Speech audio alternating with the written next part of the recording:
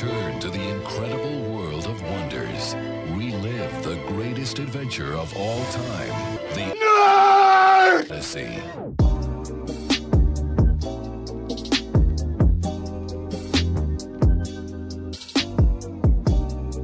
All right. I'm to a delicious start. Welcome to Nerdacy, the new podcast that's a subsection of Titanomachy. I'm Brad. I'm Hayden. And special guest today here is... Kill me. I'm Jess. All right. So, top of the show, this is going to be a subsection of the podcast of Titanomachy. Titanomachy being the show where we talk about DC's Titans show. What a disgusting pile of shit. Yeah. This is going to be so where we just watch... Not where you guys talk about it, but the show. Yes, this is true. Just to be specific. We knew. I love you guys. We love you We too. love you too. All right. So, this is going to be the show where we talk about movies that we watch. Sometimes it'll just be movies that we feel like watching and felt like recording about, maybe. Otherwise, it's through our patrons on Patreon. You can request by giving us $5 a month to do 1 out of 5 movies. And our very first patron, Caitlin. Woo! Yay! Thank you, whomever you are. Caitlin requested that we watch Scott Pilgrim vs. the World, which is our subject today. What a movie. I'm excited. I love this movie. I have mixed feelings about this movie. Yeah. I like We this know. movie, but I have slightly mixed feelings. And like after, so for It's context, Michael Cera, right? yes, Yeah. Yeah. we, What a milksop. What an absolute milksop. we have some pre-watch notes on this. So just for Okay, yeah. just for Pre-watch context, notes. Jess read all of Scott Pilgrim in like middle school and high school, right? It was high school. It was all high school. It was whenever the comics first came out, before the cool color editions were out. And, yeah. I definitely think that has shaped my perception of them, because I was a teenager, and it's very hard about being in your 20s. It's Yeah. mostly about being in your 20s. And I was just like, but yeah, I totally understand. Indeed. And then Hayden, you watched the movie going in blind about like 10 years ago, because this movie came out in 2010. Yeah, no, I watched this, I think like 2012, 2013. Okay. I watched it with like other homeschool kids, and I really liked it. Wound up dating another homeschool kid after watching this movie. Oh no! Was Because he Power like, of love. You got I the know, power it's of the Was he power like of Scott love Pilgrim? of Scott Pilgrim. I don't know. It didn't last long, but we were also like 12. was he a dickhead like Scott Pilgrim? And he's one of your evil exes now. Yeah. No, it ended amicably. It was fine. Okay, But, I do- don't have to fight him. Hayden does No, have you a Hayden does have a slew of evil exes, though. No, I don't have evil exes. I just have a harem of beautiful women. That is That's fair. very I think true. you have, based on some of the boyfriends you have described And to me, then I would say you have me both. as a pet. Yeah, I guess both, but I'm like, my exes don't really give a fuck about me. Yeah, good. Fuck them. Fuck them. Don't you give a fuck about them? Exactly. I have an ex But and he's sitting right anyways. beside me. That's true. Ha ha ha. Jess and I didn't break up. She broke up with me after 9 days of dating when we were like 16, and then we started dating again. That counts, I think. Yeah, well, yeah, but like we're still dating now. It's 7 years into the relationship. Oh my god, it's been 7 years. I love you guys. It's cute. We're We gonna love have you to cut all too. this out. We're gonna have to- I'm- No, we're leaving all this in. We're gonna scrap everything. No, all of this is in. No, it's Hello, fine. welcome We're to the talking about podcast relationships, again. and that's what this movie is about. So I This feel movie like is it's about topical. relationships. This movie is about relationships, but it's not quite about relationships, which is what we're going to talk about here in a little bit. Now, just Yeah. for context, for me specifically, I saw this movie about when it came out. I think I was excited for it just because it looked like fun. It Yeah. looked like a video game movie. It's crazy to believe, but in 2010, like video game adaptation films that looked like fun were a rarity. Back Mhm. in my day, before Back Ready in my Player day. One. Oh, it's not Ready Player One was a shit movie. Hey, the book was give us money on interesting. Patreon and we can all scream about it. That's true. Ah, You could yeah. recommend that we watch Someone Ready Player recommend One. it because I Please. watched it with my boyfriend. I'm like, this was a film. Okay. goodness. But back like 10, 15 years ago, it was pretty rare for you to get like a video game movie to come out that would like reference video games and stuff. I think what sold me was in a trailer they used Zelda music, which they only used that like once in the film itself. But Yeah. I was like, yeah, I want to see this. And then, you know, I was 15 years old. It's 2010. So I'm like, yeah, I really enjoyed the film. We watched it again, I'd say a couple weeks ago now, just because things have been a little crazy with coronavirus and other stuff going on. The Rona. The Rona flowers. Corona flowers. So we watched it, and then what I did was I was going to be like, all right, I'll read like, you know, some of the comic to get some context. For Caitlin's benefit, because I think she had read the comics. Don't quote me on that. But what? Quoting you. Yeah, quote me on that. I guess Bibliography. it's a podcast, so I mean it's recorded for everyone to play back. I wanted to go in and read a little bit of it, and then within like 2 days, I just read all of it. Because it's really I intended to read it, but I had to move, so I read none of it. So I am the only one here who's only seen the movie. You are truly a blind observer. That's true. Exactly. You're a objective audience, Mm-hmm. an unbiased audience. You are, you know, untainted. Untainted by a wish for more. Exactly. Now to explain, the comics were written, I think, in the mid-2000s, and they were still coming out when production of this movie was going. So, like, the comics didn't end until the movie was already out. So, during the production of this, the director, Edgar Wright, who had directed Shaun of the Dead and Hot Fuzz, he also directed Baby Driver, he didn't have the whole comic to work off of. He had most of it. He had a lot of it, I think. I didn't look into publication Good amount dates. of it, but no, he didn't have the end. Mm-hmm. Yes. So what happens here is that this is a condensed adaptation of like 6 graphic novels. And with that, obviously, some things are going to be cut, some things are going to be changed, just for time. There were some specific choices in how much they could adapt, but if you go into this movie and think, oh, is it just going to be like the first half of a movie and is it going to end on a cliffhanger? That's not the case. This movie does cover the whole of the comics. It is Scott Pilgrim tries to date Ramona Flowers, a girl he meets. To do this, he must fight her 7 evil exes, and he does that, and they date. That's the movie. Yep. In like the broadest terms possible. And that's in the most broad strokes. Yes. Okay. So let's talk about more pre-watch notes just for production. So this is at peak Michael Cera in his career. Whenever he was in like every movie for a little while. Peak Oh, yeah. Sarah, my goodness. Juno had just come out 3 years prior in 2007. Cera was still riding on the success of that and his role in Arrested Development in 2003. He was like real big in the comedy movie scene for that time period. Michael Cera, I don't hate you, but your face is very punchable. I don't know if this was post Superbad. I think it was him in Superbad. Yeah, no, he was in Superbad. That movie was very awkward. I've seen it like multiple times, and I've never. it's never not a weird movie. Judd Never not a weird movie. That's Judd Apatow movies do not age well. They don't tend to age well, so I'm not sure about that one. Hilariously in this movie, there's a lot of evil exes here, and a lot of the evil exes are hilarious when you find out what they do now. So one of the evil exes is Chris Evans. back when I dated so Captain America. good. Yes.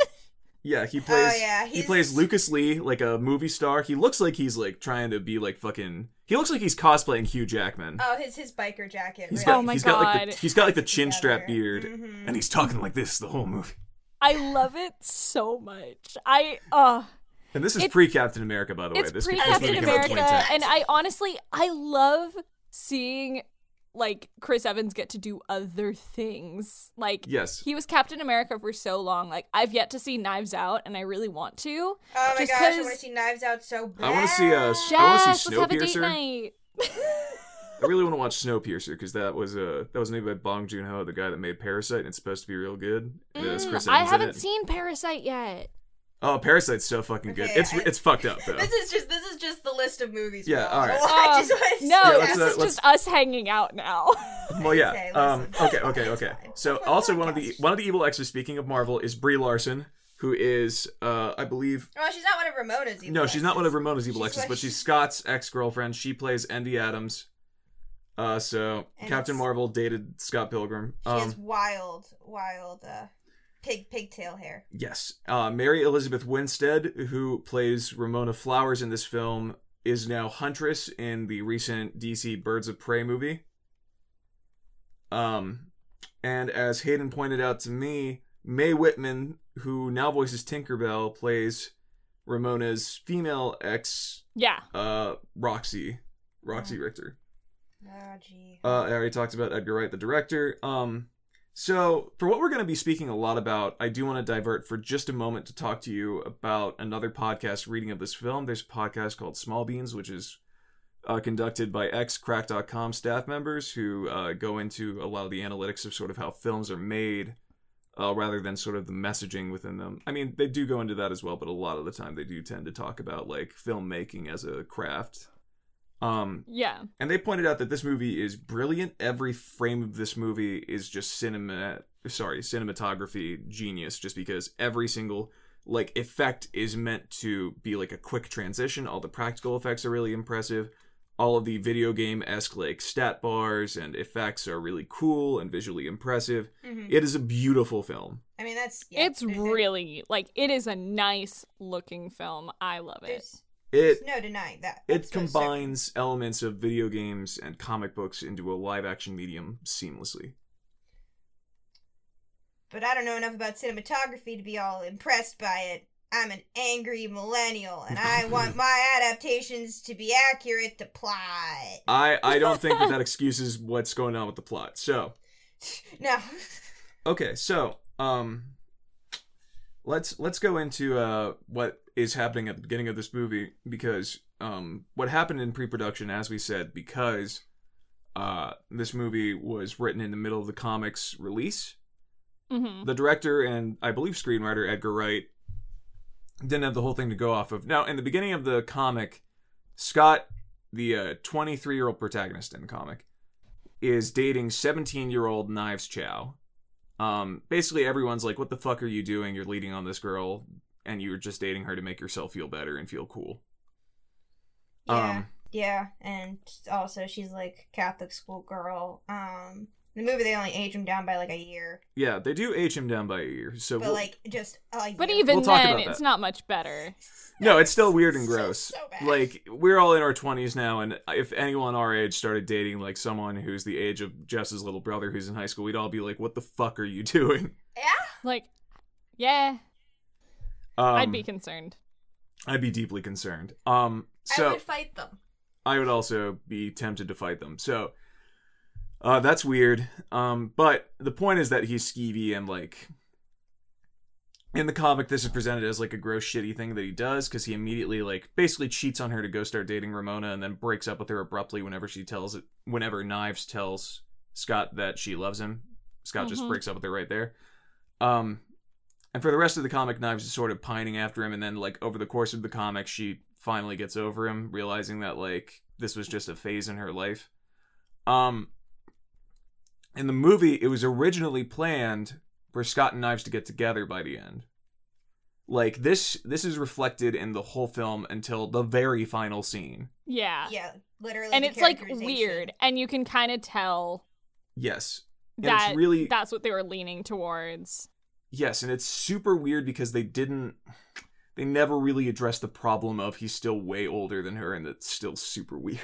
And that they're at totally different stages in their lives, and that, you know, she needs to fucking graduate. And... Yeah. No, we can get into that whenever we get into the end of the film. How are Knives' grades? That's what I want to know. Someone tell me how Knives is doing at school. I imagine fine. Yeah. So the film was famously a box office flop. It did not make back its budget, I believe. Which, I mean, okay, they don't deserve that. I remember reading reviews where people said that like young people of the time, like kids, weren't really like kids who were sort of into that weren't really going to go see it because it all the references were kind of like old like Dated. 80s and 90s video game references. And now Yeah. everyone's eating that crap up. Yeah, it was in a time before like 90s retro became like really big. I mean, 90s retro was there. It was definitely a thing, but it wasn't like worshipped like it is right now. And Yeah. it is worshipped right now. Yeah, we've It's moved because a little everyone's bit out of on the like 80s. everyone's after the nostalgia. Ah, the good old days before the pandemic. Indeed. Oh, Pre 9/11 America or Canada. This is a very Canadian. yeah, this is the mysterious land of Canada, Brad and I are stupid Americans. We don't know what Canada's like. We don't know what Such anything a in strange Canada's and like. alien world. That's true. I know, with free healthcare and Tim Hortons. Free healthcare, Tim Hortons, maple syrup. Yep, Yeah, that's literally just the foundation of Canada right there. that's all Canada. I know That the and- that and Constitution some of moose. Canada.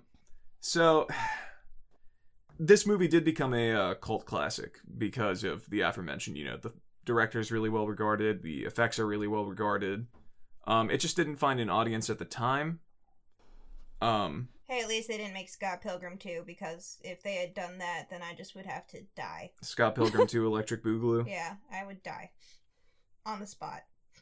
Just death. Insta Yeah, death. just insta-death. I won't even watch it. Okay, when we were This hypothetical movie. when we were watching the movie and I said that we would keep track of this, I also wrote down what you guys were drinking. Don't make me go want to get a drink, dude. Don't do it. It's Come on. only like 4 in the afternoon. 5 It's exactly now. the time, I guess. So Jess, Hayden, what did you guys what were you drinking? I whenever was we were watching this? drinking brandy. Just on the rocks. Brandy, you're a fine girl. What were you drinking, Jess? I have it written down there if you Rhubarb forgot. liqueur. I didn't forget. Rhubarb liqueur. Which, by the way, you shouldn't just drink rhubarb liqueur. It's put it in your drinks. Don't just drink liqueur in general. I made the critical mistake of making popcorn before the movie, but it was like, I don't know, like 20 minutes before we thought we were going to watch the movie, and I just ended up eating all the popcorn before we started watching the movie. That's how it always That works. sounds about right. Yeah, I mean, that's, you prepare like a big plate of snack for yourself for like watching something, and then you have it done before like the opening credits are over. Yeah. That's like that's relatable problem. It's not That's just 'cause- the process of watching movies. that's true. That's true. That's very it's true. all part of it. Okay, so I'm going to go through real quick the characters who we're going to be referring to for those of you who haven't watched the film. I know. I Look, apologize have to, now, Brad, for the Roll audio you're going to have to cut call. out because the people I'm living with are using a power saw outside. I do not even hear it over your Yeah. mic. I don't Okay, hear cool. you. Great. I Your, hope your mic that- is stronger than their power saw. It's stronger. But yeah. Anyway, go ahead. All right. Anubis is crying outside. But is our microphone stronger than our cat? Okay. I can't hear so, Newbie, so Oh, well. She's a crying. Okay, so it's Scott and his band, which is called Sex Bob-omb, in reference to the Bob-ombs from Mario. There's Scott himself, Scott Pilgrim. There's Kim Pine, who's Scott's ex-girlfriend. Kim Pine. Oh, goodness. She's real cool. She's the only one who really has any definition in this film. And she doesn't even get all the definition she has in the comics. Yes. We can talk about that later, but yeah. Yeah. There's Steven Stills, who's like the lead of the band. There's young Neil, who just sort of hangs out and stands in for Scott when he's out. And then there's also Scott and it's Scott's roommate, Wallace Wells, who the movie at every single opportunity Reminds us is gay. Yes. Because at the time when this came out, that was a big deal. Yes. There is also Scott's younger sister, Stacy Pilgrim, who isn't in it too much. And every time she is in it, it's just because Wallace is stealing her boyfriends. Yep. Or dates. Yes. Which is a fun gag, but yes. still. Problematic. it's fun, but it's also like, hey, did you know that he's gay and that gay people are whores? Did you know that gay people exist? Yep. Isn't it amazing? Okay. I And then know. there's- We're in Canada. Yes. All the way in the mysterious The land. great gay north. The The gay- north. The gay north. The gay white north. The gay white- Yeah, that's true. That's true. All right, so then this there's movie is Scott white. Pilgrim's love interest, Ramona Flowers, and Knives Chow. Ramona Flowers is a mysterious girl with multicolor hair. She changes her hair color a couple times. Who Oh, no. Actually, rollerblade she only changes it like 3 times. in the movie. Yeah, in the movie she only changes it 3 times. But What'd you kick over? I kicked over my charger. That's why I will stop talking for just a second. Okay, I'm sorry. Okay. I kicked over my charger, but yeah, it's only red, blue, and green. And in the comic, let me tell you what, son. It's multiple colors. It's also worth noting that the film takes place over the course of a couple of weeks. The comic takes place over the course of about a year, which also changes how the comic plays out. Knives, again, 17 years old, sort of naive schoolgirl who they also note is Asian at every given opportunity. Oh my god. Oof. There's also Envy Adams, Scott's ex-girlfriend, who, for backstory on the story in both the film and the comic, a year before both stories, Envy broke up with Scott, and ever since then, he's been an unemployed loser who has been just chilling in depression with Wallace Wells sort of just bumming off of him, refusing to get a job or really do anything productive. So we start the story with a guy who lost his job, got broken up with, has been living unemployed for a year, and started dating a high schooler. He's pretty fucking pathetic. Yeah, Scott's pretty pathetic. He's a little bitch. Yeah, I know. Scott's a little bitch, and I'm like, I don't like this character. I Okay. would punch him in the face. Oh Let's, my god. let's- Kim beat him up. Pine. Let's- Kim Pine just lives the life that I would live, which is hating Scott. Yeah, Kim Pine Yeah. also dated Scott in the past, and he sort of left her behind unceremoniously. So she's also one of his exes. All right. So as for Ramona's evil exes, because these are all people that Ramona has left because she has basically lived her whole life sort of emotionally avoiding responsibility and commitment. The first is Matthew Patel, an Indian guy who likes singing. He's like a goth pirate looking dude. There's Lucas Lee, the aforementioned Chris Evans, who's a movie star. There's Todd Ingram, who is a psychic because he's a vegan, because that's a joke gag. Because vegans are- Do you know vegans exist? Vegans are better than real people. I as- will as say the, I did enjoy that gag. Like, obviously Yes, we'll it's- expand on it later, but it Yeah. was very funny. It is very good, and It's a Todd good Ingram gag. in this is he played Superman in Superman Returns, like the 2005 Superman movie. Mm-hmm. So that's some fun stuff right there. Roxy Richter, who is the female ex of Ramona Flowers. She is just sort of a punk girl. There's Kyle and Ken Katayanagi, who are Japanese DJ twins in this. In the comic, they're roboticists. Mhm. And then there's Gideon Graves, who is a music producer. Well, in this he's like a music producer and then like club owner. In the comic, he's like a software engineer. But the basic premise is that he organized the 7 evil exes, and he was like negging Ramona to like make her addicted to him, basically to like mind control her into dating him, which is like an actual abuser tactic. Can Yeah. someone explain to me what the word negging means? So that means like undermining your self-confidence so that you'll date someone. So like Ah. constantly making you feel like shit, and then like pulling away from the relationship when you want like affection, so that whenever then you leave, then you come back and just shower them with affection. So basically just making someone feel like they need you and that you are less than them. Disgusting. Yeah, it's gross, but that's what Gideon did. Yeah, so yeah, Gideon's gross. Okay, I have a bunch of notes on contrasting the comic. We'll wait to go into that until after. I was gonna say, yeah, you need to know the plot of the movie before you can contrast the comic. Yes. Even though We already told you we've the thrown plot. out so many fucking comic references. We already told you I the plot know. of the movie, but we'll get into the actual details. So Scott, other note on Scott's family. Scott's parents are rich enough to chill out in Europe, which is where they are. They don't say this in the film, but in the comic, this is explained. He basically has never had to worry about money in his entire life. In the comic specifically, they also basically offer to buy him an apartment, and then they offer to buy him a car or a horse if he wants it. Weird. Yeah. Car or a horse. Rich people. Yeah, he also has What? a little brother who he doesn't even recognize because he's just never been around. Just to underscore how he's kind of shitty. Scott Pilgrim is the worst. Okay. So, all right, let's let's do this. Let's jump in.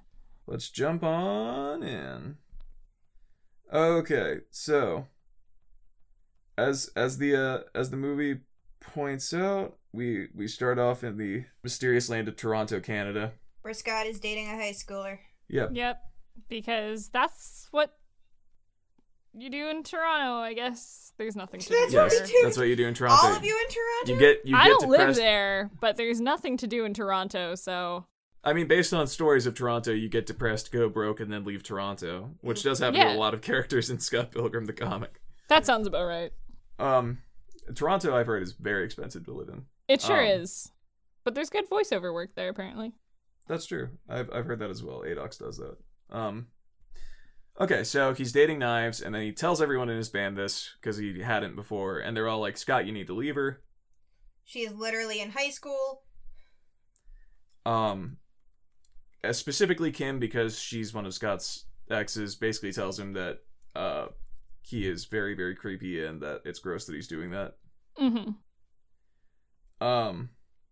It's pointed out then, basically they're all like, "Fuck you, Scott," but they're still letting him be in the band, and the other members of the band, like Steven and Neil, outside of Kim, are both kind of like, "Yeah, that's gross. Also nice." She's a Catholic school, because she's a Catholic schoolgirl, and it's like a fetish thing because she's Asian too. Oh my god. It's we're so gonna listen to fucking this weird. Yeah, it's real weird.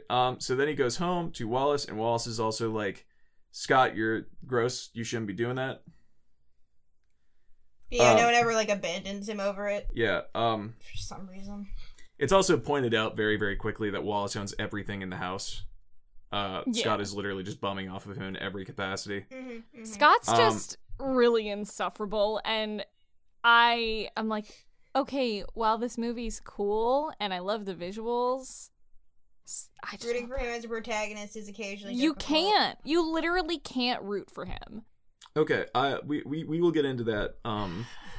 Don't you dare get me on track, Brad. The track of this podcast is we hate Scott Pilgrim as a person. Okay, yes, Exactly. that's a great. Don't fucking shut me down, Bradley. Okay, We I'm will sorry. end you. I'm being destroyed. I'm being eviscerated on our podcast. Exactly. Mm-hmm. Oh no, I'm the Scott Pilgrim. I deserve to be destroyed. Yep. No. Don't say that about yourself. That's harsh, bro. That's harsh. Thank you. Me as a 15-year-old liked Scott Pilgrim in this movie, so like take that as you will. I was a pathetic 15-year-old.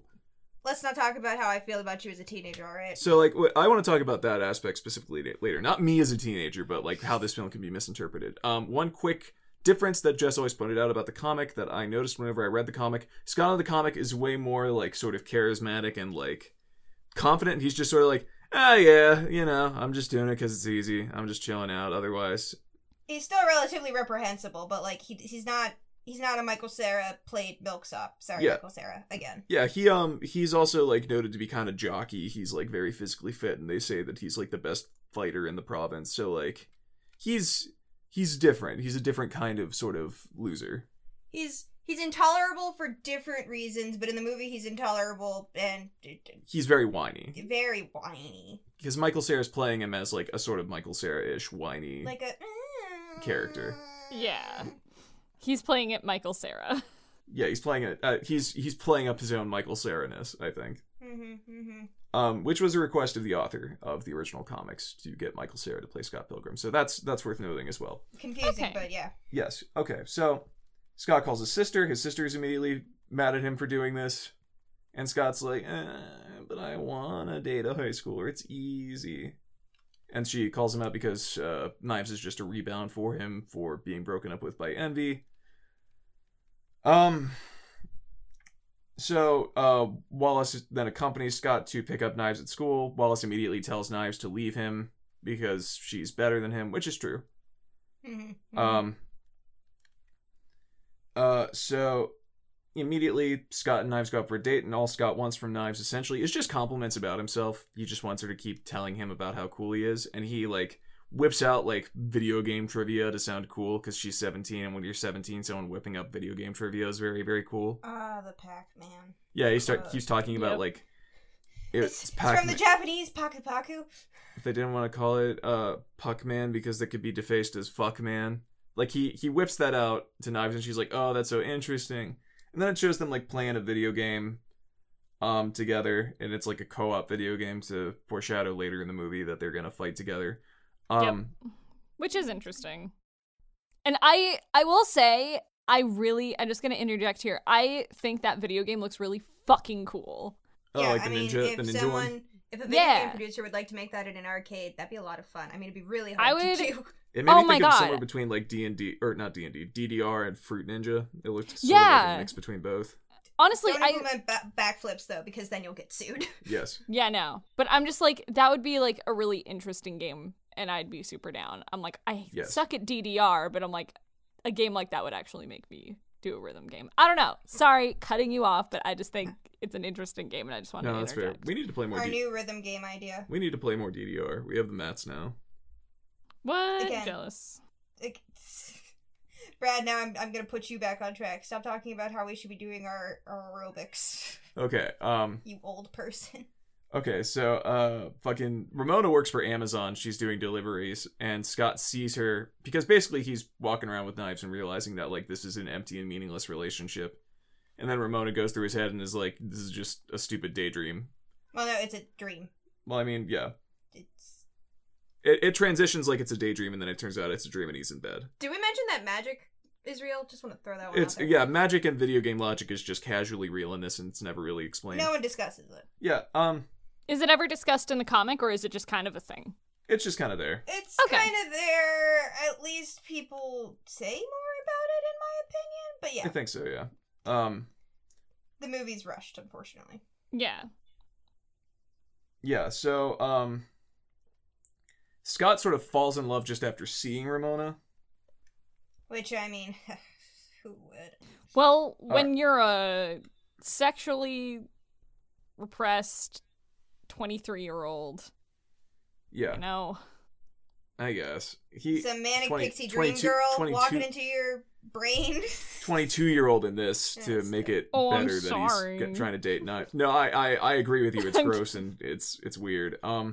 Okay, so then he goes to a party of his friends, and then he hears that Ramona Flowers is going to be there because he's asking around.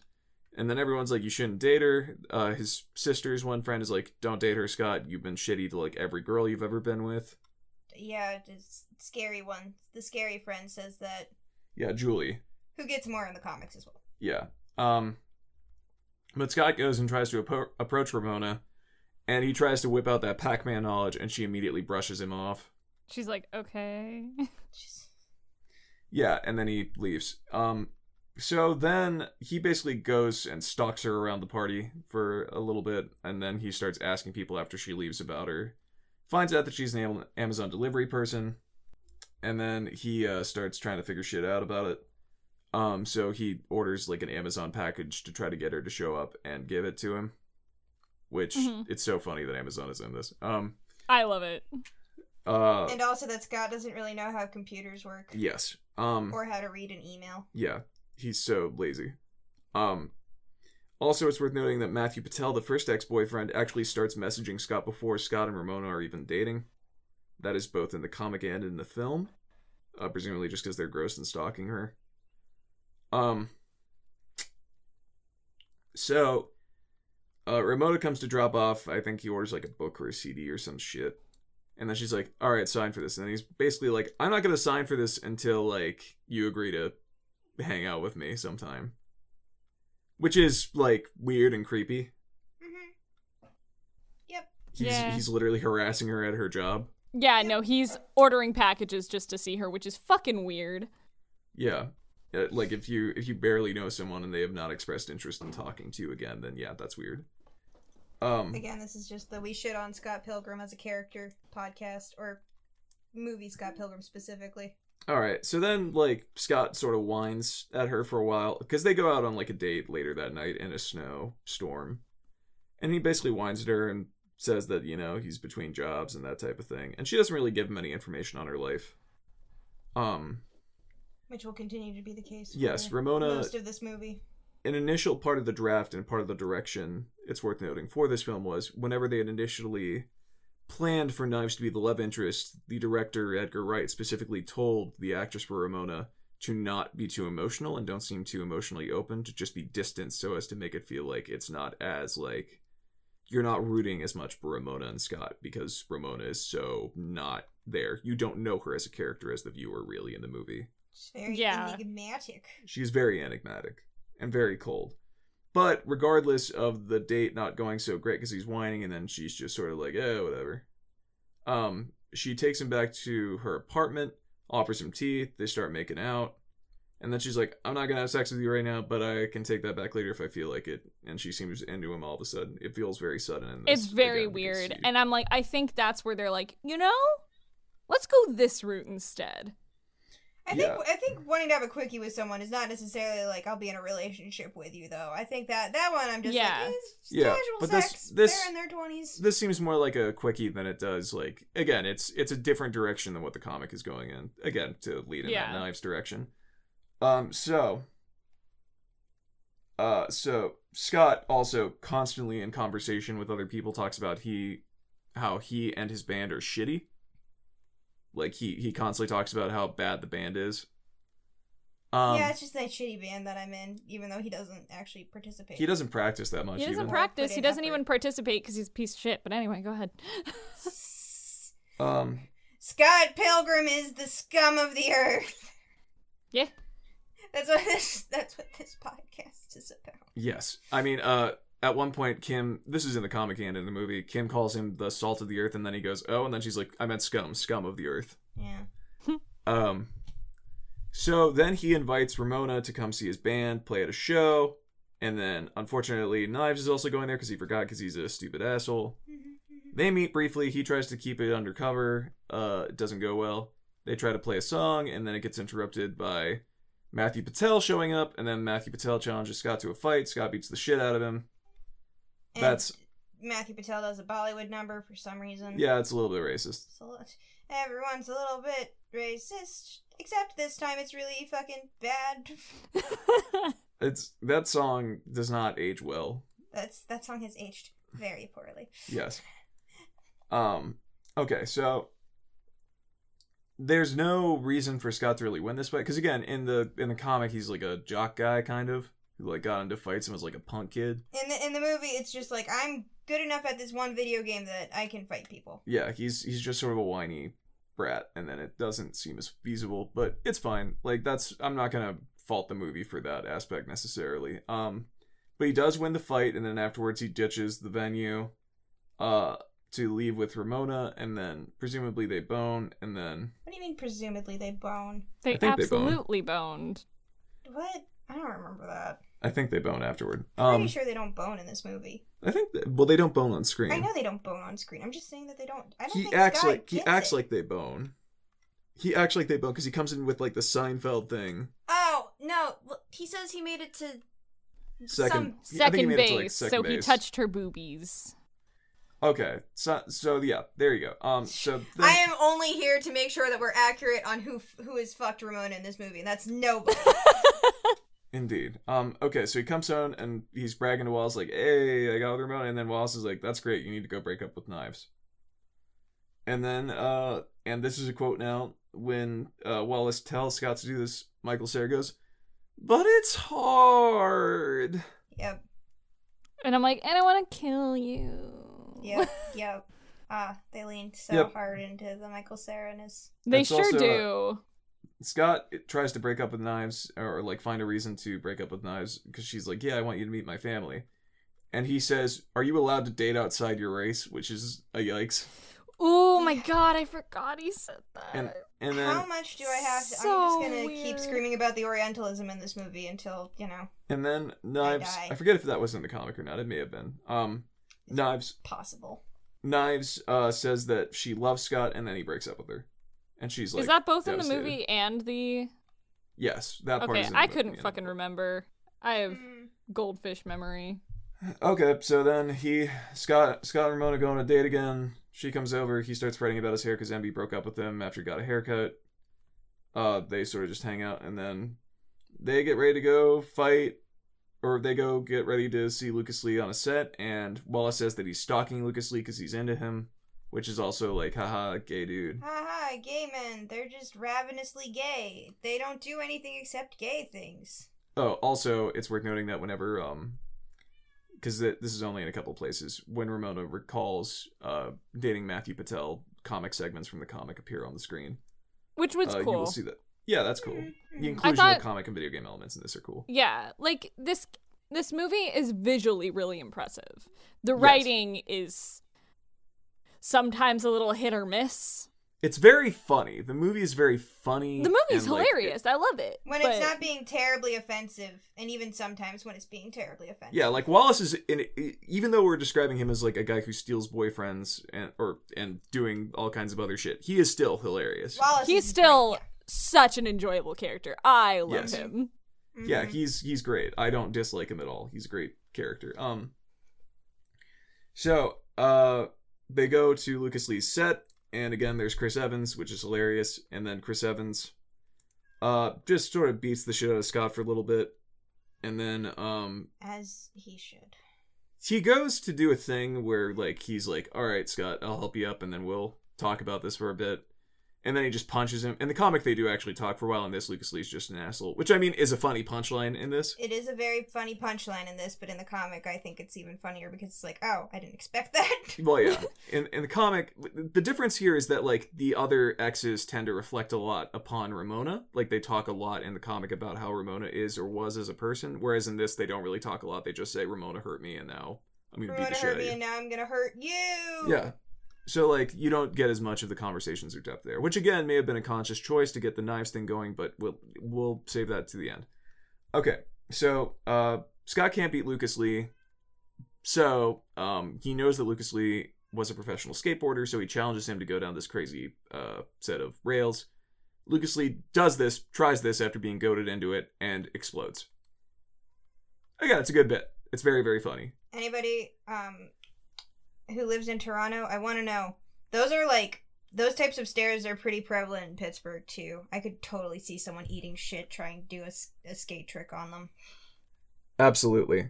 And also probably actually dying and going to one of our various hospitals. Yes, absolutely. That sounds about right. Mm-hmm, and people, there's a lot of rails like that in Toronto as well. Like, for real, so. The hills. Are alive with the sound of Scott Pilgrim. With the sound of Chris Evans eating shit at the bottom of like 200 stairs. Yes. Yep. Okay. So, Lucas Lee explodes. Chris Evans' whole bit is hilarious and great. Chris Evans in general does a very good job. Chris Evans is so good, and I love him as this character so much. I just think it's such a departure of like what we like saw. What we know him for. What we know him for. It's such a great departure. Like, obviously he did this first, but it's so fun. Yeah, it's so much fun watching him be an asshole. Because I'm not gonna lie, I find Chris Evans as Captain America pretty boring. Hey, that's a different podcast. I won't fight you right now. Indeed. Okay. So, next day, Wallace is trying to encourage Scott to pursue Ramona and like move in with her. This is just because Wallace openly admits he wants to kick Scott out, which I respect. Yeah, I would. Fuck Scott. Yeah. Knives tries to come over and talk to Scott, and you see Scott jump out the window, which is a gift from behind Wallace. This is like one of my favorite fucking shots. Mm-hmm. Yes, and Wallace is like, he's not in right now. Then you see him jump out the fucking window. Yeah. And then you see him come in. You see him like walk away through like another window. It's great. It's visually fantastic. Again, this movie is hilarious. Yeah. So then, as Scott goes to leave, and this is another departure, I will just mention this because this is like diverging points. He's attacked by an assailant who he does not recognize. In this, it is Roxy Richter, one of Ramona's exes. In the comic, at this point, he's attacked by Knives' father. Oh, weird. Wait, what? Wait, really? I didn't even remember that at all. Yes, Knives' father attempts to attack Scott because he... You have to tell me what his weapon was. It was a katana. Of course it was! Of course it was a katana. Scott, in the comic, he gets assaulted by Knives' father because Knives' father finds basically a little shrine to Scott in Knives' room, and he, like, rips off the picture. And good on Knives' dad. Yeah, because, you know, Scott is, like, an asshole to his daughter. So, like, that's what's going on there. In this, it's just Roxy. Yeah. It's worth noting that Scott actually gets the power of love to fight Roxy, if I'm remembering correctly in the comic. But we'll get into that. Yeah. Okay. Just shoehorned in later. So Scott then goes to talk to his sister for a little bit at the coffee shop that she works at, and then Julie is there, the girl who told him not to date Ramona, and she starts cursing at him, which is very funny because she does, censor beeps, and there's a censor bar over her mouth. And then she's like, Envy Adams is back in town, your ex-girlfriend's back in town. And then he's like, oh, seriously? He sees the poster, he looks over at the poster, and then you realize it's actually her standing in front of the poster in the exact spot that, like, the poster is, so it looks like she blends in with it, and then she steps out and she's like, hi, Scott. The gags are very good. The gags are very good. good. And it was, like, really seamless, too. I was like, good job. Again, Good visually job. fantastic. Visual, just good job. All right, and then she's like, you should come see the show, and then he reluctantly agrees because they get I forget if in the movie they get the chance to, like, open for her, but in the comic they do. Basically, Scott's also mad because her career took off as a musician while his did not. It's not like he tries very hard, though. It's not like he tries very hard, but he's, like, resentful. She also mentions that she's jealous of him dating Ramona Flowers. She wants to date. I'm kidding. No. I mean, Ramona's much cuter, so same. In my opinion. Indeed. It's worth noting that in the comic you get a lot of Envy. You see that she used to be like an anime nerd who was really shy, and then Scott sort of brought her into this life. And then, like, you see, like, he also hurt her feelings and a lot of other shit. In the movie you don't get any of that. You just get that she became an asshole. She does a show, she sings a song, Envy does. And then it's a good song. It's a very good song. Go listen to Black Sheep is the song. Black Sheep, yeah. Metric does a full version. Yes, and Brie Larson looks very good on doing Spotify. it. Yes. Brie Larson, specifically, I noted, has good hair game whenever she sings it. Oh my god. She's, like, moving her hair back very rhythmically. It's very good. That specifically. I don't know what about the hair movement the got control was impressive. The hair control was very impressive. Okay, so then Ramona, while watching this, notices that Envy's, I believe it's her bass player or her drummer, I forget which in this. Bass player. Yeah, bass player. I was thinking about it. Is actually Ramona's ex-boyfriend, Todd Ingram. And Todd Ingram is now dating Envy. So they get invited to the back room, and Envy's just asking probing questions to Scott and Ramona. In the meantime, Knives has started to date young Neil, the kid who hangs out with them, to try to make Scott jealous, but Scott doesn't really care. Yeah. Poor young Neil in this. Poor young Neil's hair. Young Neil's hair. Young Neil's hair is bad. He's got a beeb cut. He does have a Bieber cut. I don't mind it. Jess hates it. I hate it. It was something. So sorry, young Neil. Get dicked on. So Knives is, like, freaking out because she loves Envy Adams, and she's, like, trying to, like, fangirl to her, and Envy's trying to talk to Scott.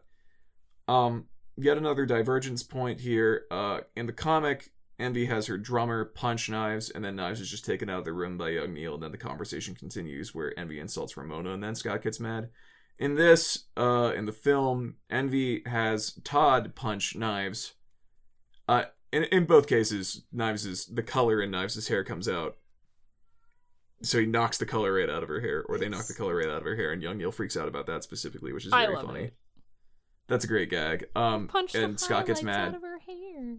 Scott gets mad at Knives being punched here, as opposed to Ramona being insulted and called a whore in the comic. So again, reestablishing that Knives relationship.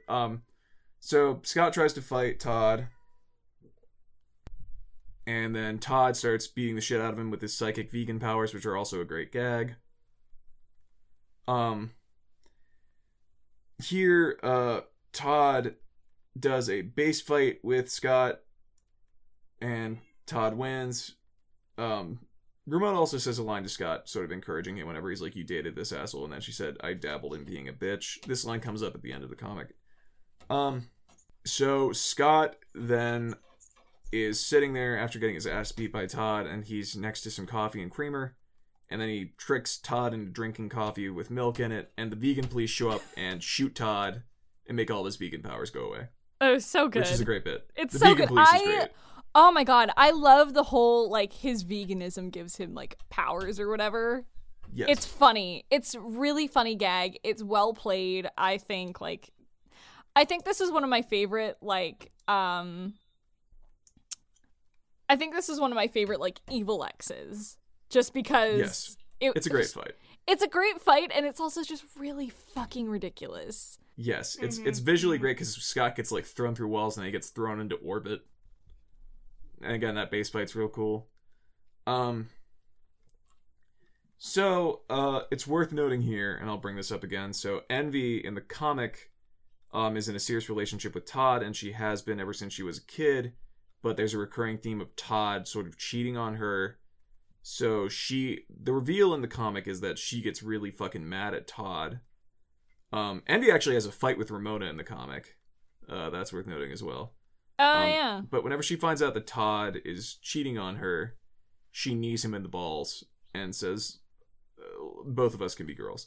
In the comic, Scott also doesn't trick Todd into being captured by the vegan police. It just sort of happens. Scott otherwise just gets the shit beaten out of him.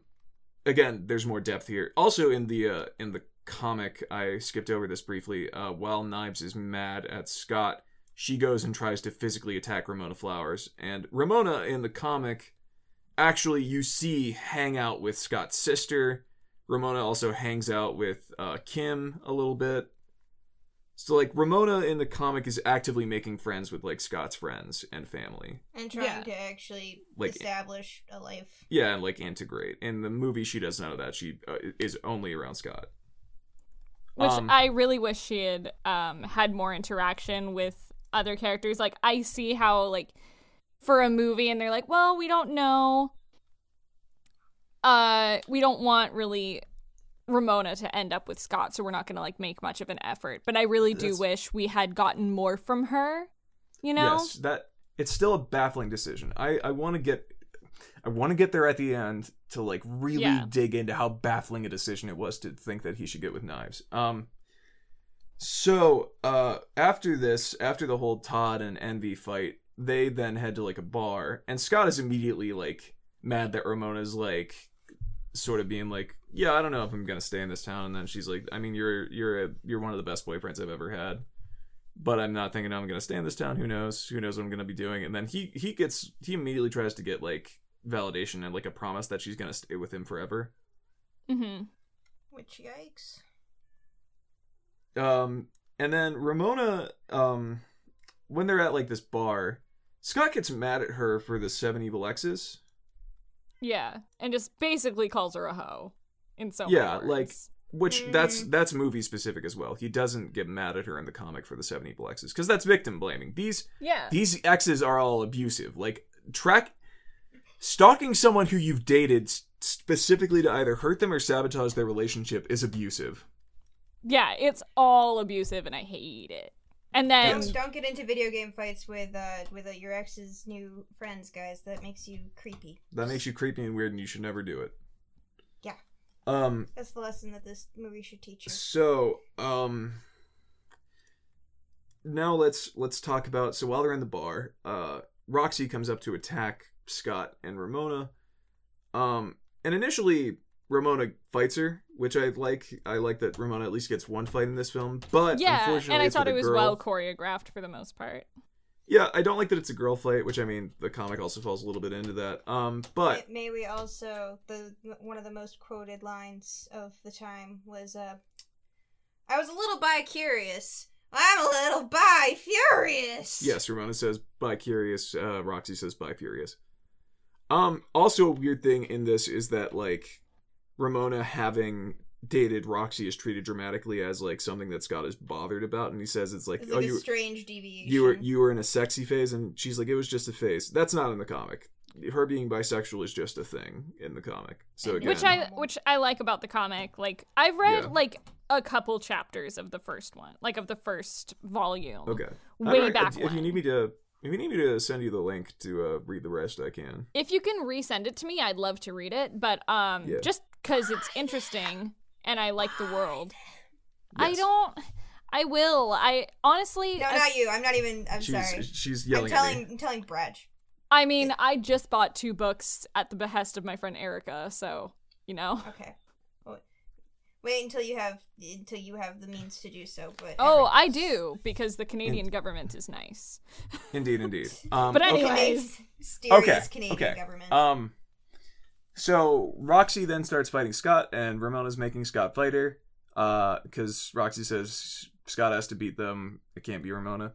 To beat Roxy, Ramona has Scott touch the back of her knee to make her orgasm to death, essentially. By the way, whenever you defeat someone in this, they explode into coins, and according to the director... orgasm explodes into coins? Yes. According to the director and according to the author of the books, whenever you get exploded, you just respawn at home, having learned your lesson. Yeah, you're not, like, dead. You're not, like, dead. Scott's not, like, a murderer. No. okay, I never understood that. Yeah, I never got that either. It's weird. They don't explain it. Yeah, they never So, explained like, they explode into coins and they're basically transported back to, like, where they're from? Yeah, they basically respawn at home.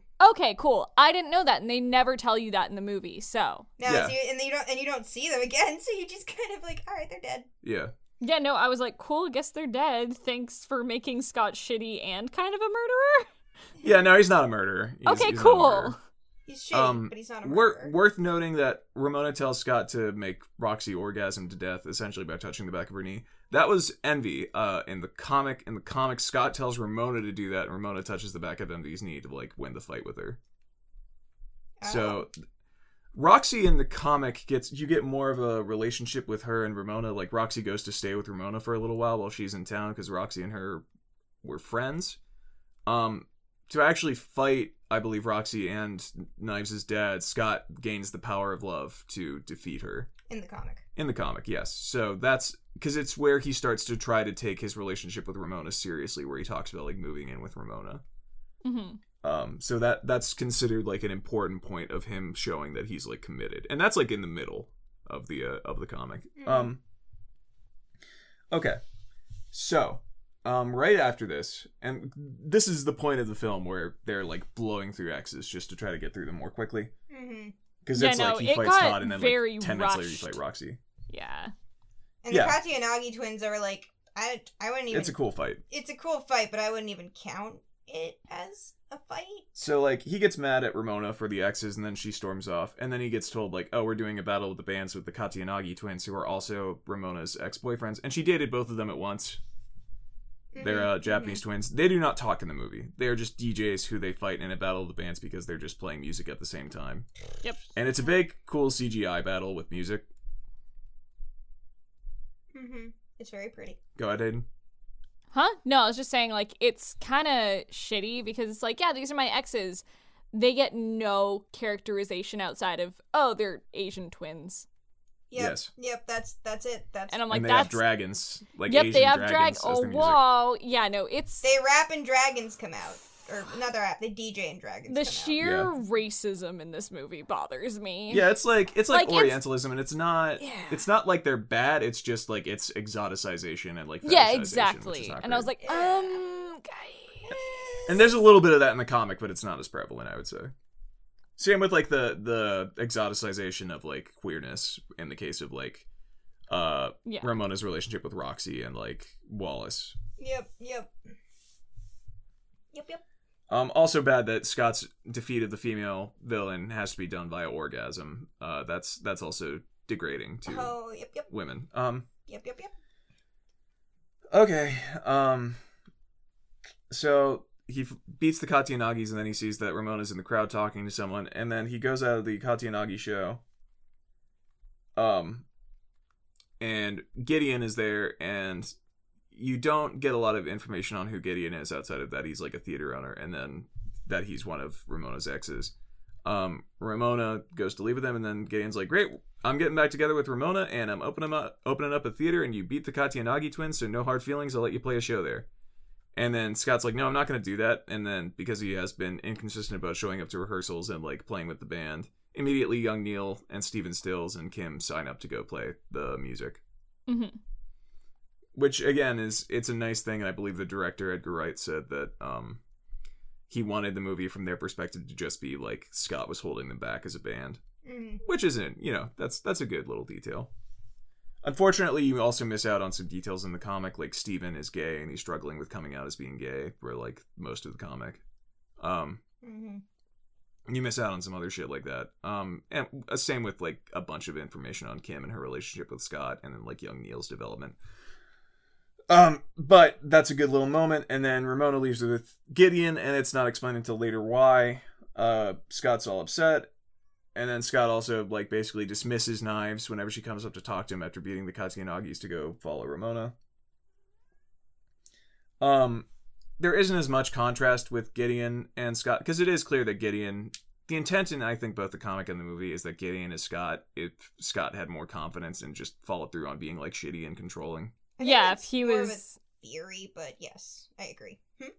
The parallels are definitely there, and I Yes. agree with you. Because, like, if Scott followed through with, like, certain shitty behaviors and actually had a spine, he could easily become like Gideon. But he has no spine, so. But he has absolutely no spine. Yes. Not that we want him to be like Gideon, because my god, Gideon's No, disgusting. God, he's Yes. the worst, but, Yeah. And then Wallace, I believe, encourages Scott to go get him. Scott then goes to the club where the band is playing and Ramona's sitting with Gideon on Gideon's throne. And Ramona's just sitting there passively. I'll get in With her green hair. with her green hair, and I'm gonna skip comparing the comics from this point forward because the whole entire ending is different from the comics. So Scott goes in, is offered a Coke Zero by Gideon because he knows that Scott does not drink, which is also a thing in the comics that I'll get into later. Scott upends the Coke Zero that the waitress is giving him, which that waitress didn't deserve that. Poor waitress. Poor waitress. Scott's rude. And then he goes, "All right, I'm here to fight you for Ramona." And that's, I believe, when he gains the power of love, and then which is a sword in this. And yeah, he gets a sword out of his chest. And it's the same in the comic. Okay. So When he does get the sword, power of love, in the middle of the comic, he gets that. At a different point. Anyway. Yes. So Scott beats up all of Gideon's goons, and then he goes to fight Gideon for Ramona like she's a piece of meat, which isn't great. But I mean, it's sort of pointed out by the film that isn't great. Knife shows up to fight Ramona, which is kind of shitty. But I'm like, I kind of get it. Yeah. Fat, But calls her fat, and then I'm like, that's... That's in the comic as well. She Yeah. keeps calling her fat. Yeah. Which in the comic, Ramona is a little bit thicker, but I mean, that's... whatever. There's so much to unpack. There's a lot going on here. Men writing women is the Yep. short note.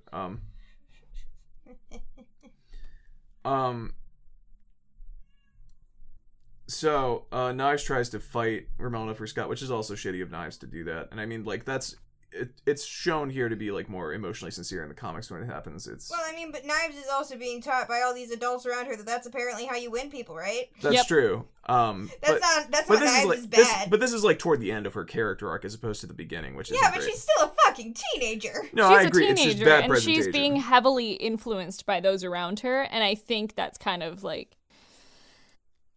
She's like being very influenced by all the dumb assholes. Scott acknowledges that it's shitty that he sort of is not being honest with her about it and like didn't give her closure, because he does say that it's shitty and it's his fault that they're fighting, but it does remove agency from Knives, which isn't great under the premise that Knives was going to end up with Scott in the original ending. Okay, let's ignore that right now because we can talk about the ending in a minute. Let's talk about what happens next. So Scott goes to fight Gideon. He's again, Knives is fighting Ramona, and then Gideon breaks the power of love and then stabs Scott through the chest and tells him game over.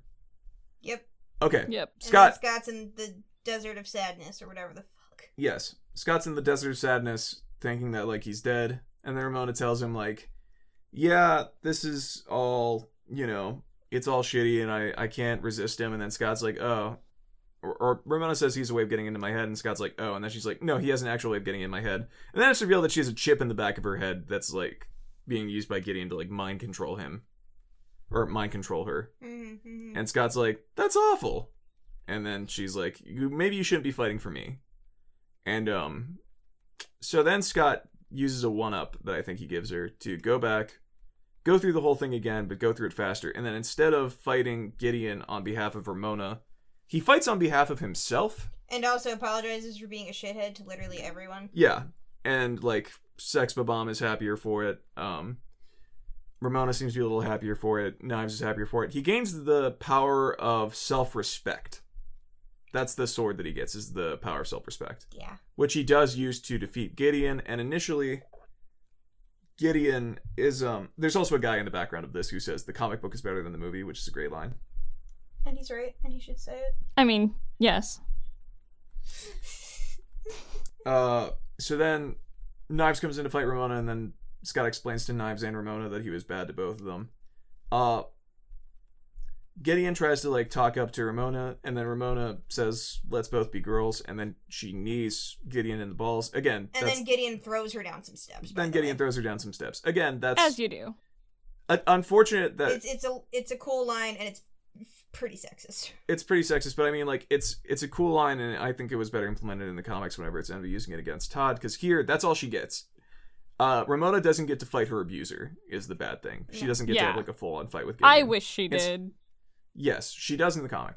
But Knives and Scott then defeat Gideon. And Jason Schwartzman, who plays Gideon, is killing it. He is such an asshole. He's so great. Good. Oh my god. The acting in general in this movie is really great. Yeah, all the actors they're killing it. Did awesome. And then, like, the moves that they used to defeat Gideon parallel the ninja game that Knives and Scott were playing at the beginning, so that's also to establish that. So, and kind of how well they work together as a team. Also, like, when Gideon explodes, he explodes into coins like everyone else, and then Steven, the head of Sex Bob-omb, goes like, oh man, the record deal is screwed up. And then, like, he's like, we're not getting that money. So then he, like, jumps to the ground and starts collecting the coins desperately. Yep. It's a great Which is pretty bit. great. It's pretty fucking He's great. like, oh no, we're not gonna have money. And then he just starts gathering coins frantically on the ground. Oh god, that's a great bit. So then Ramona tells Scott and Knives they make a good team. And then Evil Scott shows up, which is like Nega Scott, which is only foreshadowed by seeing a Nega Ninja in the video game that Scott was playing earlier. And Scott says he can never beat. And there was more foreshadowing apparently in the initial cut of this movie. They removed a lot of that, and that's more of a thing in the comics. But basically Scott goes, I gotta fight Evil Scott on my own. And then it cuts to outside where Knives and Ramona are waiting, and it's Scott talking to Evil Scott, or Nega Scott, whatever. And he goes, yeah, that guy's not so bad. We're getting coffee later. So basically it's the implication that, like, all of Scott's vices are now accepted by him, because he's like, I accept that I've been an asshole. Scott then looks to Knives and basically says, like, yeah, this isn't gonna work. And then Ramona goes to leave, and then Knives is like, go after her. And then Scott's like, oh, and then Knives is like, I'm too cool for you anyway, echoing what Wallace told her earlier. And then Scott tells Ramona that they can start all over again somewhere else, and they leave, and that's the movie. Yeah, Yep. They, like, walk out to some dimension door or whatever. Yeah, I feel good that Knives finally realizes that she's too cool for Scott. I don't feel a lot about Scott and Ramona getting together at the end. Obviously. I felt nothing about it. I was like, sure, I guess. Yeah, because you don't care about Ramona. The movie doesn't give you reason to care about Ramona, unfortunately. No. Okay, so let's talk about... I'm going to talk about the ending of the comic. For those of you out there, I mean, obviously, spoilers. Like, we've been spoiling things for like an hour. So in the end of the comic, Ramona actually leaves Scott specifically because of, like, other things going on, like him being sort of resentful about not being told information about Gideon, and then, like, other stuff about him not committing to saying, like, being all there. And again, like, over the course of a year, it's them, like, moving in together and getting close together. She leaves, and then he assumes that Gideon has her. So he goes to fight Gideon, using the power of love that he had gotten earlier. And Gideon reveals that Gideon doesn't have her. Scott does not have her either. They're just fighting. Ramona shows up to, like, beat up Gideon, and then Gideon uses, like, basically reveals that he made the thing to mind control her. But he also used a little bit of it, I think, on Scott. Specifically to, like, drain her, like, basically to neg her and make her addicted to him. Same as in the comic, or same as in the movie. But the difference is that to remove the chip, they just sort of remove it after beating up Gideon in the movie. Scott goes into the chip to like free Ramona from it, and he kind of gets halfway there, and then Gideon starts winning inside of like Ramona's brain, and then Ramona actually pushes Gideon out, and like basically says, "Get out of my head," and then forces Gideon out, and then Ramona and Scott fight Gideon, and then like Scott in the meantime has like the epiphany of like how shitty he's been and how much he needs to be better. And Ramona takes from Gideon, I think, because Gideon stole it. Ramona uses the power of love, and Scott gains the power of understanding. Not self-respect, understanding. And they basically tag team Gideon the way that Knives and Scott tag team Gideon in the movie, and they beat Gideon like that. Interesting. Okay, so obviously, Did you write all that down? Did you write all that down, class? So let's zoom in a little bit. Oh, God. So let's zoom in specifically. Let's talk about Knives for a minute. We're finally here. We can talk about Scott Shitty. Let's talk about how Scott Shitty and like how Knives is a baffling choice for him to be with. Okay. For me, Scott is just really not self-aware. You know what I mean? Especially at the beginning. Do you mean the movie? Yeah, in the movie. Okay. Like he's like weirdly like the comic.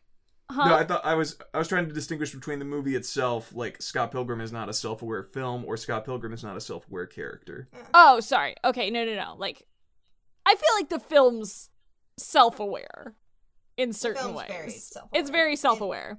To the point of being pretty hilarious. It's pretty hilariously self-aware, which I do appreciate, because self-awareness in movies can be done really well or really shittily. Yes. And I feel like they did a great job here. It's so easy to fuck up self-awareness. Well, yeah, it's really funny, God. but I mean, like, here's the self-awareness that kicks me. It's like, Scott is 23 years old in the comic, and he's dating a 17-year-old. You can't... The movies, in the initial draft, they reconcile that by saying Scott was just not serious enough about Knives because he didn't have self-respect. And that's the curve that he goes on, is he learns to have self-respect so that he can date Knives. That was the initial draft. I'm just sort of... We can sort of push off the Ramona ending that's official just because it feels so... You would both agree it feels tacked on, right? Oh, absolutely. Jess? It's very obvious that they changed it the last minute. And it's I mean, like, weird. Yeah, it's weird. So let's view it from like the original ending intent, because they also filmed that one and it's available on the DVD. We watched this on Netflix, by the way. Okay. So why Knives? Why would someone change it to Knives? I mean, are you asking philosophically? I mean, yes, because like the message changes very much so. Because it's about getting the self-respect to date an underage girl.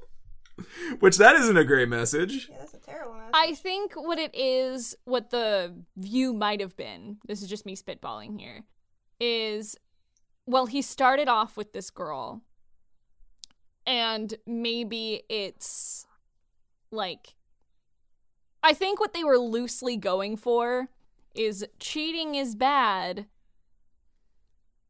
stay with your person or whatever. Like, he chose to be with Knives initially, therefore he should stay with her.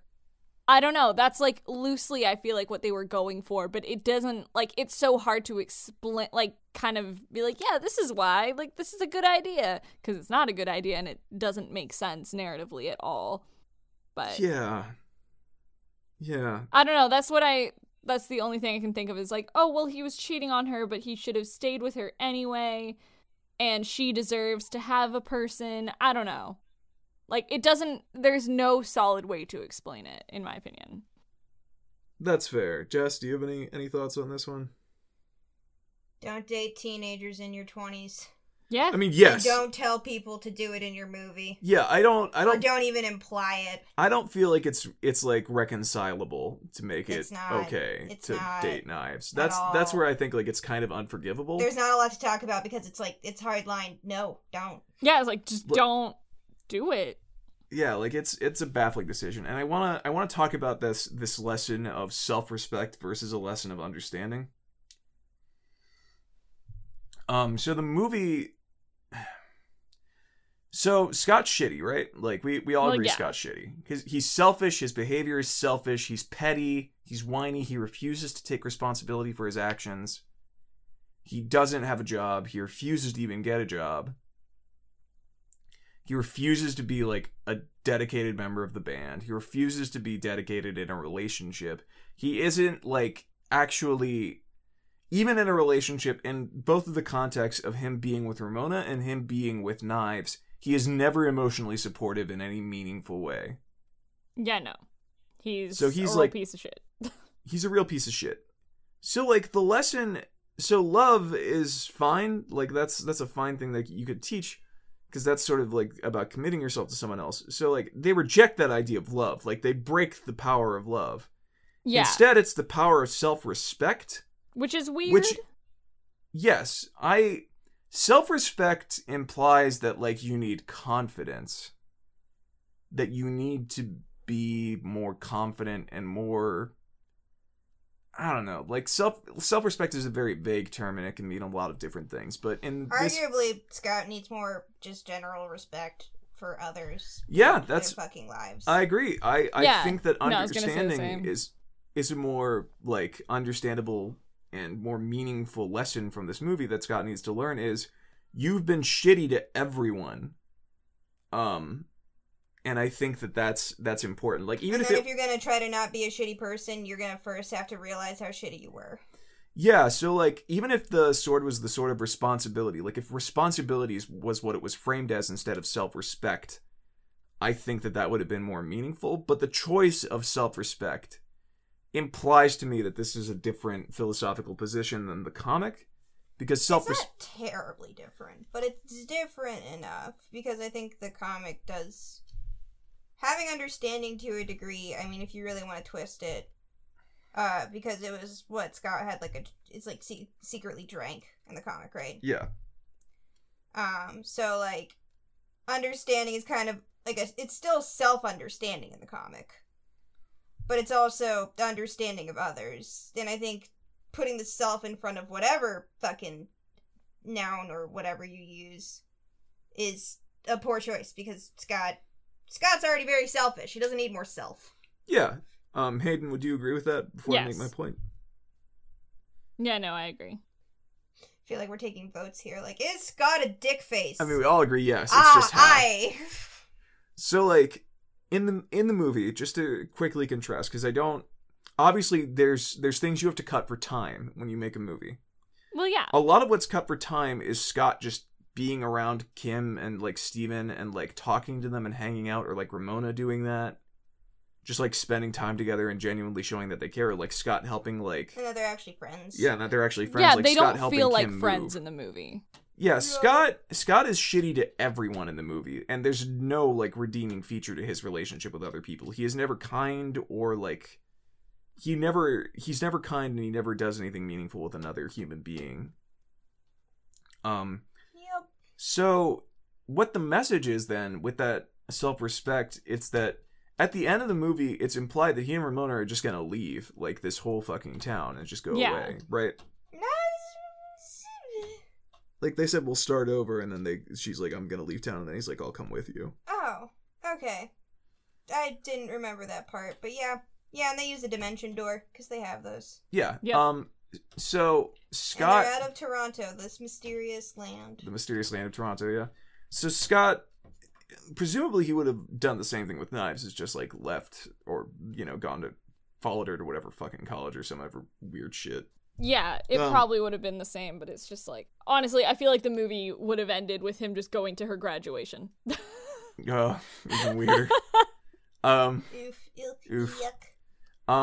Cradle. So... Well, it's not... Yes. It's cradle robbing in a loose sense. In a loose sense. Oh yeah, no. It's cradle robbing. Mm-hmm. So, it's jailbait waiting. That's a baby. So, Scott... In the comic, you get more of an emphasis on Scott slowly learning to be better as a friend to other people. And, like, not just acknowledging that he was wrong, but working to make it better. You get the sense in the movie that he's just going to abandon all these people and just move on. Yeah, you Like, don't at get the end. the sense that he cares about any of these people. Like, he's such a selfish person. Yeah, he acknowledges that he's bad specifically to sort of alleviate guilt or like just move on from it, to be like, yeah, I was shitty, and then now we're done. Yeah. It's to I'm going make to remove himself feel myself. better, honestly. Yes, because it's that sense of self-respect versus understanding. And I think that intrinsically devalues the messaging of Scott Pilgrim. Yeah. So let me say this real quick.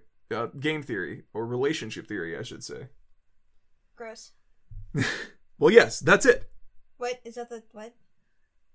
Making a relationship into a game is inherently a problem. Yes. Like, viewing someone as something that you need to, like, beat or, like, conquer to, like there's a series of steps that you accomplish to win someone's affection. That, in and of itself, is a big problem. Super Mario Bros. We're coming for you next. Yep. Super Mario. Should do the Super Mario movie.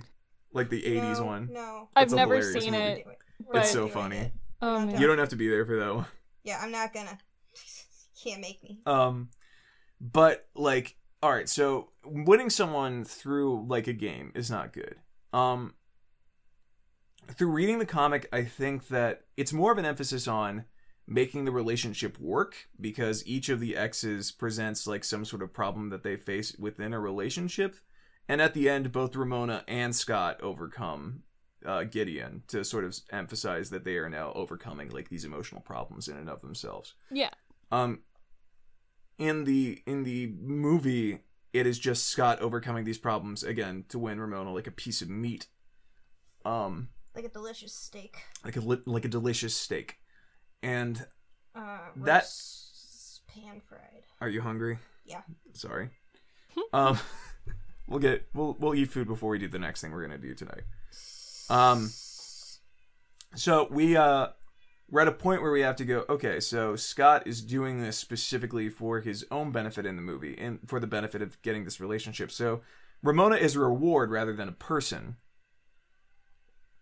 And the thing is that Scott, at the beginning of the movie and of the comic, in both cases, views Ramona as a reward rather than a person. She is just an object of desire that he wants to have. And frankly, like, by the end of the movie, that position doesn't change. He doesn't try to understand her more or get to know her more or, like, work to make his relationship better. Furthermore, he doesn't work to be a better person. In the comic, he gets a job. He, like, again, helps his friends move and then, like, tries to be understanding of them. In the movie, he does none of that. He just wins. He wins the fights and then he apologizes at the end for being shitty. So, like, we started this by saying Scott Pilgrim is bad and that Scott Pilgrim is shitty, like, as a person. And we'll end it that way. We'll end it that way, but I must leave the question then of the movie, because I like the movie a lot, but does the movie make it worse for you to understand how Scott is shitty and how to be better? Because I think it does. I think it actively, or probably not intentionally, but it does make it easier to sympathize with Scott and just go, well, yeah, Scott went through this tough time and now he won his reward, which is a girlfriend. And that is terrible, as opposed to you have to learn these life lessons and be a better friend. It's just he wins the reward. You don't reward at the necessarily end. get anything for it, because that's not how life works. Yeah, exactly. Being a good person doesn't mean that you automatically deserve things. Yeah, it doesn't mean Exactly. that you get a reward. And honestly, I feel like Scott doesn't really have any character growth in the movie itself. No, No, he not realizes at all. that he's He has, shitty. like- He realizes that he's shitty and then just moves on. Yeah, has lip exactly. service But to that's being not better. really growth. That's just apologizing for the sake of apologizing. Yeah, and, like, removing himself from their lives would be an excusable thing to do. Like, if someone was shitty to you and they're like, I was real shitty to you, I'm just gonna leave you alone. Like, that's fine, but that's not really, like, there's no guarantee that he's not gonna be shitty again. Yeah, that's the not thing. really what happens. It's just like, he's just like, okay, bye, I got my girlfriend, I don't really need you guys anymore. Make Scott Pilgrim pay for his crimes 2020. Indeed. Make Yes. make Michael Cera pay. Hashtag Michael not Cera my pay pilgrim. Okay, so, like, my thought is to loop back around to little 15-year-old me being, like, watching this and be like, yeah, I like Scott Pilgrim. Like, if you're like a nerdy dude and you're like, I'm gonna come out and say, at least for me, I was kind of pathetic, and like I hadn't had a girlfriend, and like I was just not in a great place at that point in my life. And for a lot of teens, I think, who would be like the demographic who I think would most enjoy this movie, and like 20-somethings, like if you're like a nerdy dude and you watch this movie, you could come out of it with the feeling of like, well, yeah, just Ramona was a slut. She dated all those dudes and cheated on them, and Scott, yeah, he was kind of an asshole, but like, you know, he got through it, man. Like he just needed to stop being like a little bitch, and then he's fine. And it's about that sense of self-respect and confidence as opposed to being understanding and starting to be a better person. Like that message is lost. If that's the message that was taught to all of the impressionable youths out there, then I mean, the movie's a failure in that case. Yeah, then it's a power fantasy. It's about getting the confidence to have a woman. Like that's not what this should be. It should, like, Scott Pilgrim at its best, I think, in the comic form, is you learn to be in a relationship by overcoming all of these confidence issues and like trying to be better with your friends and acknowledge your shortcomings and be better. And self-aware. And like that's it. That is the only self that Scott should try to be, is self-aware. Exactly. And like, again, acknowledge your family and like all that other stuff and talk about it with people, which Scott doesn't talk a lot with other people. He just whines at them, or other people yell at him and he goes, yeah, in the movie. Yeah, I guess so. So like the messaging I think is really screwed up. Yeah, it's hard. It's hard. So I think this movie is really good, but I think because of the changes that they made, the messaging is all screwed up. Not only because it seems like they really wanted to have him date a teenager, but also because they don't want him to be a better person. It's just he gets the reward by realizing that he needs to stop being so kind of cowardly and like, you know, milksoppy, as Jess says. Yeah. He needs to be instead of being an asshole, you need to be a confident but occasionally apologetic asshole. Don't be any of these things, children. Yeah, don't be an asshole. You gotta learn to be better. I know. And adults. In the year of 2020, it is easy to slip into misanthropy and apathy and just, you know, be kind of a shitty person because you think everybody's shitty. And that we're all gonna die. And we're all gonna die, and they deserve to be shitty, to just go home, play video games, and like listen to music and just be like, fuck everybody. But like, you're hurting your friends and your family by doing that, and like you're not doing yourself any favors and happiness by doing that either. Even if you get a girlfriend, just having that isn't gonna like fix the problem. You gotta, you know, work to be better to your friends and work to be better. This podcast is a counseling session. I mean, yeah, like that's isn't that what Scott Pilgrim is? Yeah, Scott Pilgrim is a long 20 sums all trying to fucking become better and counsel each other. Yeah, that's what the comic is about. Godspeed. There's a bit in the comic that I showed Jess where it's just Kim, Ramona, and Scott lying there drunk on a bed, and Kim and Ramona just go, we should go back to grad school. Like, it's that. It's like, I don't know what I'm doing with my life. And that sense of, like, melancholy is not in the movie at all. It's a big oof. I recommend everyone to both watch the movie because it's a really fun time and to read the comic because it's really melancholy and good and it's got some solid shit. And gets across better messages. Yes. Overall. Hayden, any final thoughts on this topic before we go to our final thoughts? I want to read the comic after watching the movie. Like, I haven't got around to it, but I want to read the comics really bad just to kind of see the changes. But I didn't want to watch... I didn't want to read the comic before the movie. Yeah, that's fair. I would say for anyone out there, obviously you might be a little bit influenced in your opinion now. Maybe, well, you wouldn't have gotten this far if you're, like, angry at what I've been saying or, like, what any of us have been saying. You're like, fuck you, I love Scott Pilgrim. Scott Pilgrim is my role model. I wanna date women and treat them like shit, and then Michael Cera is exactly who I want to be. When I say I'm sorry, that's it. I don't need to do anything else. That's what you sound like, by the way, if you feel that way. But it's hard. Like, that's it's you. Hard. It's hard. You got this far and you think we're wrong. It makes me feel like my titties are... What did you think? It's like, what did you think those X's were? Little kisses. Little kisses. Little kisses. Oh my god. Oh god. Okay. Okay. Yikes. Yeah. Anyone out there? I would tell you watch the movie because it's a fun time, and then like go for a deeper dive in the comic. All right. Final thoughts? Anybody? Anybody before we go to plugs? No, I said my final thoughts. Scott's a piece of shit in the movie, and I want to read the comics. Ramona deserves better. Knives deserves better. Kim deserves better. Kim is so great.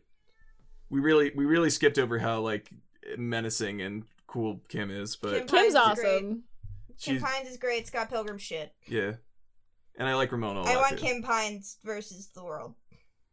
She gets her own little mini comic, I think. Oh, well then, I need to go read that. Yeah, it's good. Alright. Okay, final plugs. Once again, thank you, Caitlin. Thank Our you, Caitlin. Patreon subscriber, our patron, again, the Medici family to our Leonardo da Vinci. Yep. Don't call yourself Da Vinci.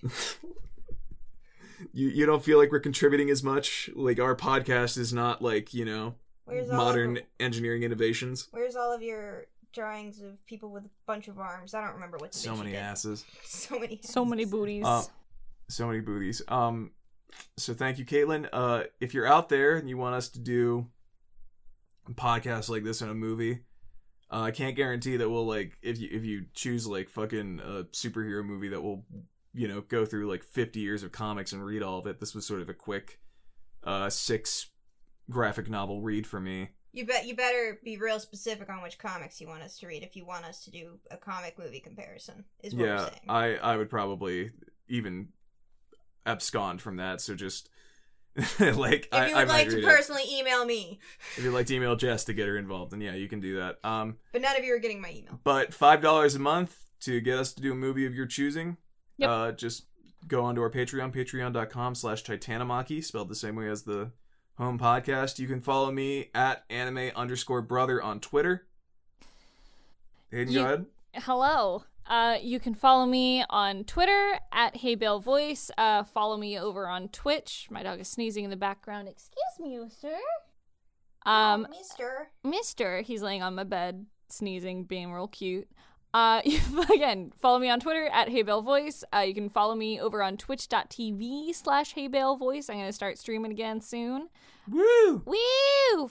Follow me on YouTube because I make dumb comic dubs that are totally selfish, and I make it's all selfish content, and it's great. Yeah, you're fine. It's not as selfish that as is what whining. Content should be. It's not as selfish as whining that your current partner had 7 people that they dated and are I now can't like stalking fucking them. believe they dated someone before me.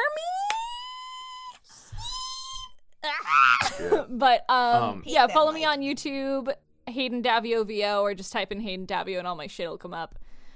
Subscribe to me because I'm almost at 50,000 subs, and I'd really like to hit that before my birthday. So go sub. Very dope Go present. follow Jess because Jess is amazeballs and adorable. She posts great art on Twitter. She sure does. Yeah, follow her. If you can find her, follow her. It's at Godspeed finding me. At Jess Spills Pain. That's not nice. Now it's not a chase. I was gonna say, I was like, no, they should have to go on a chase. Yeah. So Brad, I want she's you to got great beep art. that out. No, you gotta I'm beep gonna yourself. leave that in because she posts great art and she deserves more recognition. God. I'll also plug on rightlyso.com, that's rightly spelled with a W at the front. Isekai articles are coming out now. I wrote a whole essay about how power and sex fantasies in fiction are bad or are problematic at the very least. It's like and how they've been there 200 forever. pages though, so you better get yourself a. It's in Kids. installments. I talk a lot about history, mythology, literature. I finally get into anime later. I just got into the part where I talk about D&D and video games and how that sort of contributed to it. He refuses for some reason to be a professor because it would totally be I don't his want to go gig. back. I don't want to go back to school. I want to be a voice actor. Oh, I know. All I want a right. steak, but we don't all get what we want. You want a steak? I want a steak right now. A steak? I am Maybe we can get a gonna steak. drink more coffee and eat the other pancake that I made. There you go. Nice. We should end this as we did. Eat ass. Yep. Eat ass. Eat ass, smoke and grass. Scott Pilgrim's a piece of shit. Yeah. Yes. Eat ass. Scott Pilgrim sucks. Yep. Sled fast. Sled fast. You know what Sled movie? gang! You know what Sled movie I gang! want to watch just because I'm in love with Harrison Ford forever. What? What's that movie? I can't remember what the fuck it's called, where he has like sled dogs, and it's just old man Harrison Ford with dogs, and I love it. I have no idea. I have It's no a, idea. it's. That I'm movie pretty sure it's a existed. Disney movie, but I'm like, It sounds like fun. Have you ever seen Blade Runner? no, I haven't. We should watch that sometime too. Okay, sure. I just Before Love that Harrison is Ford admittedly though forever. Harrison Ford at one of his rapiest. you. no, just I want old man Harrison Ford because I think Old man Harrison Harrison Ford is an Ford. adorable individual. smoking a corncob pipe. Fair enough. Mm-hmm. All right, everybody. Steak All right, right bye, now. everybody. Yeah, we're gonna get Jess steak. Okay, Bye. bye. The music for the intro and outro is Better Days, composed by Lakey Inspired on YouTube. Go check him out. And just as a reminder, this episode of Nerdacy is sponsored by Caitlin on Patreon. Thank you, Caitlin. You can also become a patron and get an episode of your own by supporting us at patreon.com/Titanomachy. That's patreon.com/Titanomachy. Thanks. Bye.